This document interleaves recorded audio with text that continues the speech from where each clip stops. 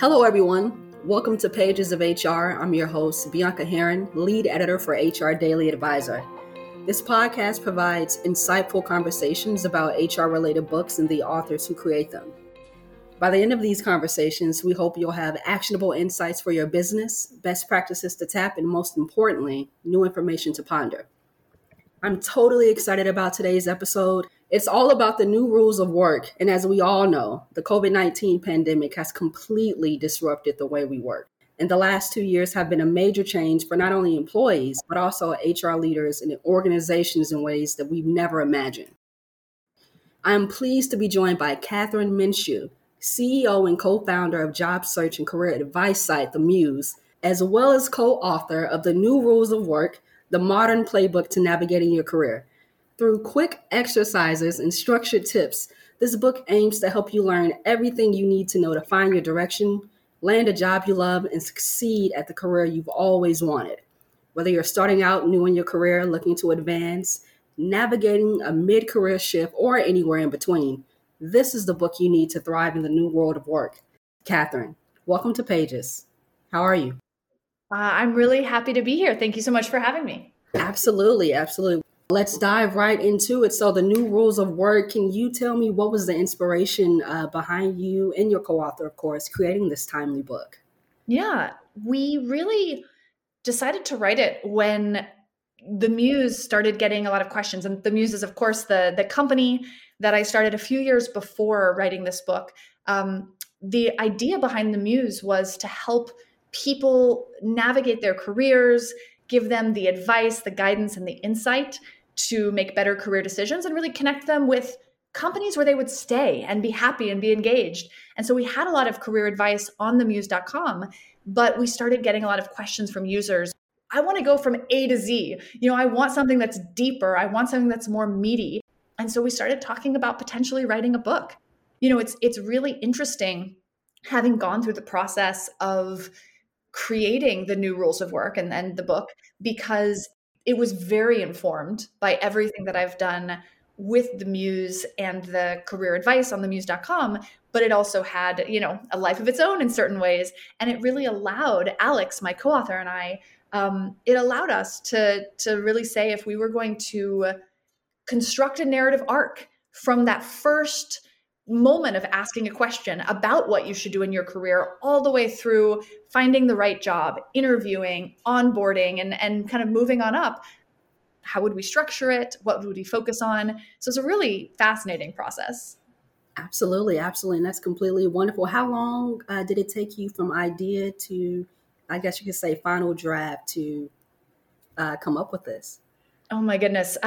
Probably about a year to write the book. But before that, there was at least 6, maybe 9 months of putting together a really detailed 60-page proposal. Alex and I, we wrote, I think, 2 or 3 sample chapters. We wrote kind of short summaries of every single chapter in the book. And we had the benefit of, at that point, a couple of years of running the Muse. And, today there are on average, like 6 to 8 million people every month who are coming to the Muse to get career advice. Back then, it was probably more like 1 to 2 million, but it was still like we just were able to start, I think, from such a great base. We knew what questions job seekers were asking. In the book, Alex and I were able to quote a lot of our career experts and career coaches from the Muse. So, I think 90% of the book is new content, but we did find in a couple cases that we just had like the perfect example or the perfect letter on themuse.com already. And so we were able to, leverage some of those to kind of help speed us along. Absolutely. That's fantastic. And I love it. Of course, I've delved into it myself. And I love how you guys talked about how people aren't discovering and applying. I'm sorry, I get excited. I have to slow down. They aren't discovering and applying for jobs the same way. And employees aren't finding and evaluating applicants the same way either. And you throw in COVID and it's a complete wrench. Yeah, it's really fascinating to me just how much has changed in the last, 18 to 24 months. And I think that while there have been a lot of really unpleasant and unexpected changes that the pandemic has caused, I also think that there are going to be some really positive long-term consequences. For example, I love that companies had to think about their culture and their values separate from their physical office locations. I've always been saying for years that culture is not a ping pong table, but it really took, forcing us all into remote work for a lot of companies to realize, well, even if we're not physically congregating in the same space, we still have a culture, we have values, we have the ethos and the way that our company functions. And I think that we've made a lot of progress, within HR and talent in articulating that. I think candidates have, frankly, they've raised the bar on what they expect from employers. And we're certainly seeing with the Great Resignation that a lot of talent is being pickier. And so, it's so fascinating to me because, if you open my book, a big part of what I was writing about back in 2017 was the importance of starting for an individual with, with the question, what do I value? What matters to me? What do I want to prioritize in this next phase of my career? And, we saw people doing that back in 2017, but we are definitely seeing a lot of people doing that now. Yes, absolutely. I love two things here. You talking about one about COVID and the shift of culture. It isn't just tied to an actual tangible space. Culture is whatever you make it and however you want to make it, but also people really taking the time to value what's important to them. Their work-life balance, their puppies. I know this is in my life, their children, whatever it may be, but this complete disruption has really put to forefront what's really important to people. And of course, like you said, we're seeing that with the Great Resignation, which of course we're going to get into as well, because you have that section as well, the new rules of hiring, recruiting in the Great Resignation as well. Yes, absolutely. And I think just to what you said about people recognizing their priorities, I think that for a long time, we all operated under the assumption that there was such thing as, the best place to work, and that every company could be rated with a number on the same scale. Yeah. But I don't really think that's true at all. In fact, I think that the relationship between a company and an employee is more like, a relationship between two people, like what you want in a friend or a partner, or a husband or a wife. It depends on what your values are, what your priorities are. And I actually love that we're moving away from this idea of the one size fits all workplace. What is the best place to work in New York City or Austin, Texas, or whatever, and more towards people saying, well, what matters to me? And I actually think that's great news for an employer, because you're much more able to effectively compete if what you have to figure out is how you can be the best you, instead of having to be the best sort of arbitrary, someone else's idea of what the kind of best company to work for is. I like to joke, it's just as silly as if magazines published, the 50 best people to marry in Boston. Yeah. Like, what? No, it's so much more personal than that. And, I think we're really entering a new era. Absolutely. And last thing, and I swear we're going to move on about your book, but tying into what you said, it's a great time for employees and employers and organizations as well, because organizations now have a chance to truly show who they are, to redefine themselves, to step outside of those boxes and bleed outside the lines, and honestly become whoever they want to, and to align their values, if you will, with their mission, whether it's redefined or whatever. But it's a great time for everyone.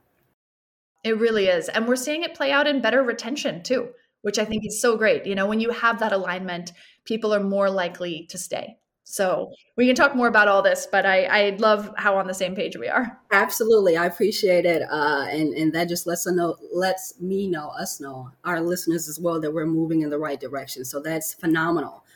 Now you have prepared an excerpt. Is that correct? Yes, I have. All right. So I considered a few different passages, but I actually picked one that is very on point with what we were just discussing. And it starts with, shall I just dive in and read it? Please, whenever you're ready. Absolutely. Okay, great. So unlike the generation before, most professionals now change jobs and even careers every couple of years. But with this expanded set of options comes the opportunity to find not just a good on paper job, but a job that's the perfect fit for you.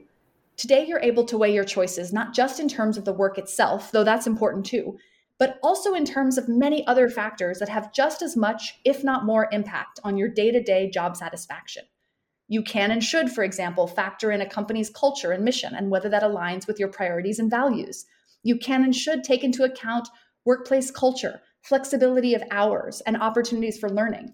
For you have your own dreams, needs, and motivations. And as you'll learn later in the book, finding a job or career path that best aligns with them will not only make you much happier getting up to go to work in the morning, but also help you thrive once you get here. So I kept it short, although I have a couple other sections if we want to go deeper. But it's so much of what we were talking about, this idea that it's by self-awareness and self-knowledge that you are most likely to find that right long-term fit. It goes way beyond just title and compensation. And I think that, people are really waking up to that. Absolutely. Absolutely. And thank you for reading that excerpt as well. It was wonderful. What I love about this book as well, it's full of quick exercises and structured tips. So readers can learn about the new rules of finding the right path, the new rules for landing the perfect job, the new rules for growing and advancing in your career, shift shock, the phenomenon of employees jumping ship quickly, which we're again seeing a lot about, right? After joining when they're surprised at how a job doesn't meet their expectations. And of course, my favorite right now, the new rules of hiring, recruiting, and the great resignation. Could you talk a little bit about that, please, and some of the tips and examples that you provided? So I think that, we are seeing the interview continually become more of a two-way street. Yes. In the past, it might have just been the employer asking questions of the candidate. But now we're seeing that candidates are turning that around and asking a lot of questions of employers as well. And so, I think that, first of all, a lot of our advice for candidates is around researching the company, making sure that you're up to date on big moves in the industry. Ideally, if you have the ability to research the people that you'll be meeting ahead of time.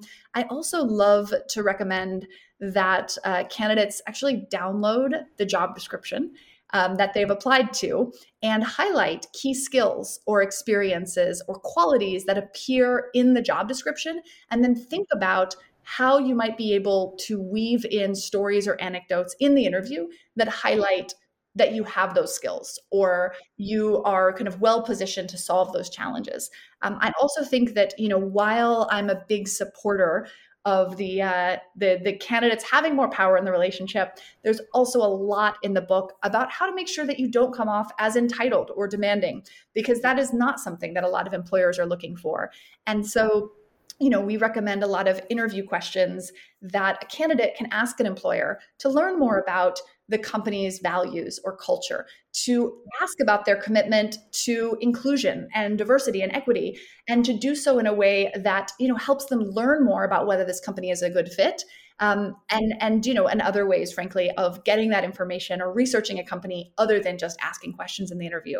So it's, I think we're going to continue to see a lot of evolution. It also, frankly, is harder for some people to get a sense for a company's culture and values when they don't have the opportunity to go into the office and meet a lot of their coworkers in person. So that is why we're talking a lot about shift shock, as you said, which is this, it's a very relatable phenomenon. So many people have experienced it. I think over half of Americans told us recently that they have experienced it. And it's the phenomenon of showing up at a new job and it is nothing like you expected. And this is a real problem for job seekers who end up often disappointed, disengaged, frustrated. But frankly, it's a real problem for employers as well, because a lot of these candidates are going to leave. A lot of these new hires, even if they don't leave, you may not have their full dedication and commitment because they feel misled. And so I think it's a huge focus of, what I'm trying to do with my platform and what we're trying to do at the Muse is to reduce or erase shift shock so that candidates have a more accurate understanding. They're opting in with their eyes wide open, and companies are getting people who say, yes, I'm glad I took this job and I'm committed to it, which I think is exactly what you want, in your team. And now a word from our sponsor. This episode is brought to you by Namely. The last few years have changed the way we work forever, and 2022 will be no exception. That's why you need Namely, the all-in-one HR solution that offers everything you need so you can meet the new HR trends of 2022 head on. Whether you have 50 or 1,000 employees, Namely helps you easily adapt to the ever-changing workplace with onboarding, performance management, payroll, and intuitive benefits enrollment, all on one connected platform. This new year, don't just keep up, get ahead. Learn more about making the switch to Namely today at namely.com. Don't wait, that's namely.com. Staying on ShiftShock, can you give an example or two about how organizations can prevent this from happening at their company? Any quick tips there? Yes, absolutely. So I think to prevent shift shock, you have to first of all understand what are some of the more challenging aspects of your company. And I'm going to be honest, like every company has them. It doesn't even mean something's quote unquote bad or wrong. It's just that every business has challenges. So I actually think step one for an organization that wants to prevent or reduce shift shock is to listen to your current employees and your departing employees. This means doing an engagement survey, ideally one with anonymous feedback so that people can really tell you what they think without worrying about being judged. This means listening to what employees say in exit interviews and, essentially crafting and uncovering a sense of what are the challenges, what are the risks. And then I think as you think about structuring your interview process, it is important to be honest. Now, does that mean you have to air all your dirty laundry, day one on your company career site? Of course not. But, if your company is, let's say, maybe more traditional, it has a slower pace of decision making, it's fairly hierarchical, don't go talking everywhere and blazoning how you're fast moving, innovative. You want to say like, hey, we take our legacy really seriously and we're very thoughtful about the decisions we make. There are ways of communicating things that are true and honest and might not be everybody's cup of tea in a way that helps people self-select in or out, because some people are not going to want a more deliberative, contemplative environment. And that's great. You probably shouldn't be hiring them because they're just going to be frustrated. Or if you are, for example, more, traditional, we'll just keep on this example. If you're a more deliberative, slower paced, traditional environment, and you're looking to become more fast paced or more experimental, high velocity of change, you can communicate that. We have historically been a business that is more like X. We are very committed right now to becoming more like Y, and we're excited to hire people who are going to help us on that journey. Again, you're not telling someone, we are already at the destination and we're so great, welcome. So I think that there's a lot of things that can apply to. And I also think as you get closer to the end of the process with candidates, it's a really great opportunity both to invite them to ask questions, but also to say, here are some things about our company and our culture that we think it's really useful for people to know. And so, I do this with candidates at the Muse. I've seen companies do it very, very effectively. And again, it's just making sure, I think as much as possible, you want to minimize surprises. And, by the way, also asking candidates after they're hired, 30 days, 60 days, do you feel like the company culture was as you expected? Were the job responsibilities clearly communicated to you before you joined? That can be really helpful in understanding whether your recruiting process is doing a good job versus, again, if you're finding that potentially certain managers are less successful. This is an important thing to know, because having employees who leave after a short period of time or who stay but are very disengaged and frustrated is not doing your business any favors. Absolutely. We have all these people who either have never worked remote before, or we have an entirely new generation in the workforce, right? Already having spent maybe their last year of college online. Now they're working online too. So they never, as of right now, they will never know what it's like to work in an office, right? And I love how in your book you talk about the new rules of engagement as well. Could you talk about that? Yeah. So I think, first of all, to your point, the ways that companies operate, the way that teams communicate is different in a fully remote environment than it is in the office. I think one thing that a lot of people are still working through is that it can be harder to create a sense of community and cohesion. It can be harder to build work relationships, particularly across team boundaries. And frankly, it can be harder sometimes for senior management at a company to really get a pulse on what's happening. You can't walk around the office and see people's faces, watch the dynamics, understand who seems excited and motivated or frustrated and unhappy. You're really much more reliant on reported feedback. And so I think that for companies that want to successfully navigate this shift to remote work, I think that, again, continuing to listen to your people, to give them a lot of different opportunities, both direct opportunities for feedback and anonymous or aggregated opportunities for feedback is really important. I also love tools or processes that help connect people on very different teams. So we use something at the Muse called Donut. It's a Slack plugin where every 2 weeks, anyone who's opted in just gets matched with someone else who's opted in. I love this because, for example, as the CEO of the Muse, it would not be very easy for me to just pick random employees across the business and invite them for coffee. Someone might ask, well, why did you pick that person and not this person? But having, I participate in this tool, and it just gives me a great chance to get to know a lot of different people and really hear what's top of mind for them. So, there's a bunch of different tools one can use based on the size of company and your internal culture. But I think really investing in that two-way feedback is so, so important because, I think it is very, very easy for your employees to go somewhere else if they don't feel heard and they don't feel respected. And so the more you can understand what's working really well, lean into your strengths, and what's not working so well or what's causing challenges. And ideally, prioritize fixing a couple of the most important things there. It goes a long way towards keeping people, just feeling heard. I think this is a great segue into technology in the space too. Can you talk a bit about the role of technology in HR management and how does it help, please? Yeah. Well, I think that, there have been so many incredible advances in HR technology, communications technology, workplace, kind of task management technology.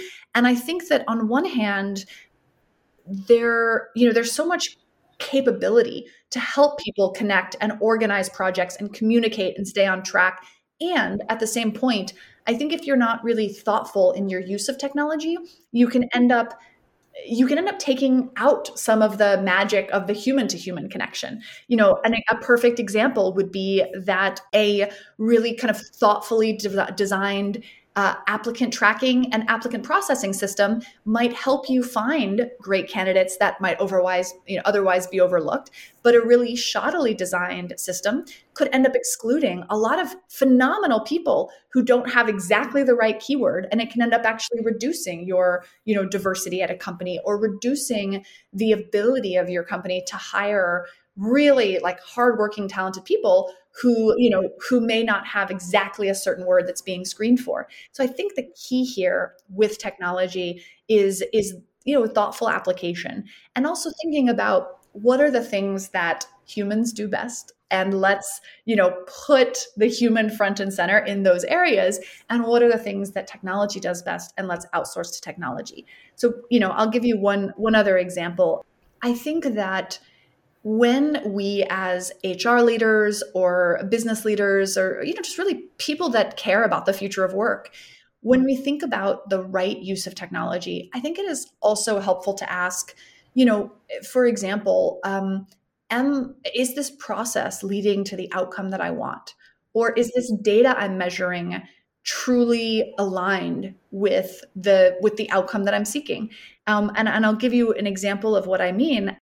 I think for a long time, it became very easy for hiring managers and HR leaders to say, oh, well, the goal of my hiring process is to have the cheapest possible apply click number, because that's what technology could measure. It was like, great. Do you want to pay, 35 cents an apply or 34 cents an apply? Like, obviously, if that's the only measure you can track, people are going to go for the cheapest possible click.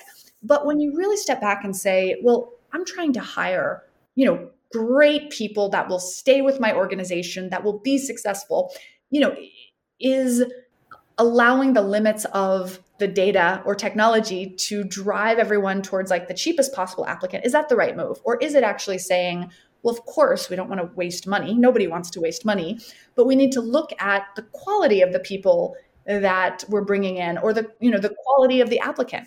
I think it's such an exciting thing right now that in a lot of companies, we're starting to be able to connect like pre-hire and post-hire systems. So rather than just saying, how fast can we fill this role, or how quickly can we make the hire, there's much more of an awareness of, are we making the right hires in the first place? And I really think that, unfortunately, some of the past focus on just cheapness above all else has actually hurt a lot of companies and some, technology systems from being able to actually focus on delivering a great match or the right person long term. So I love that we're starting to change as an industry. I think that's driven by technology, but I do think it's so important to just, be aware of the limitations of the data, of the product, because I think the real genius is when you can marry what's best about, what people can do in critical thinking and creativity and decision making with the support of, great tech systems that are part of the process, but don't become the end all be all. Absolutely. Wonderfully said. What do you hope that the book accomplishes? Yeah. Well, first and foremost, I hope that people who are using the book to make career decisions or to make a career change or kind of jump in, I hope the book helps them realize that they're not alone, that they have a lot of different options, and that they are in the driver's seat.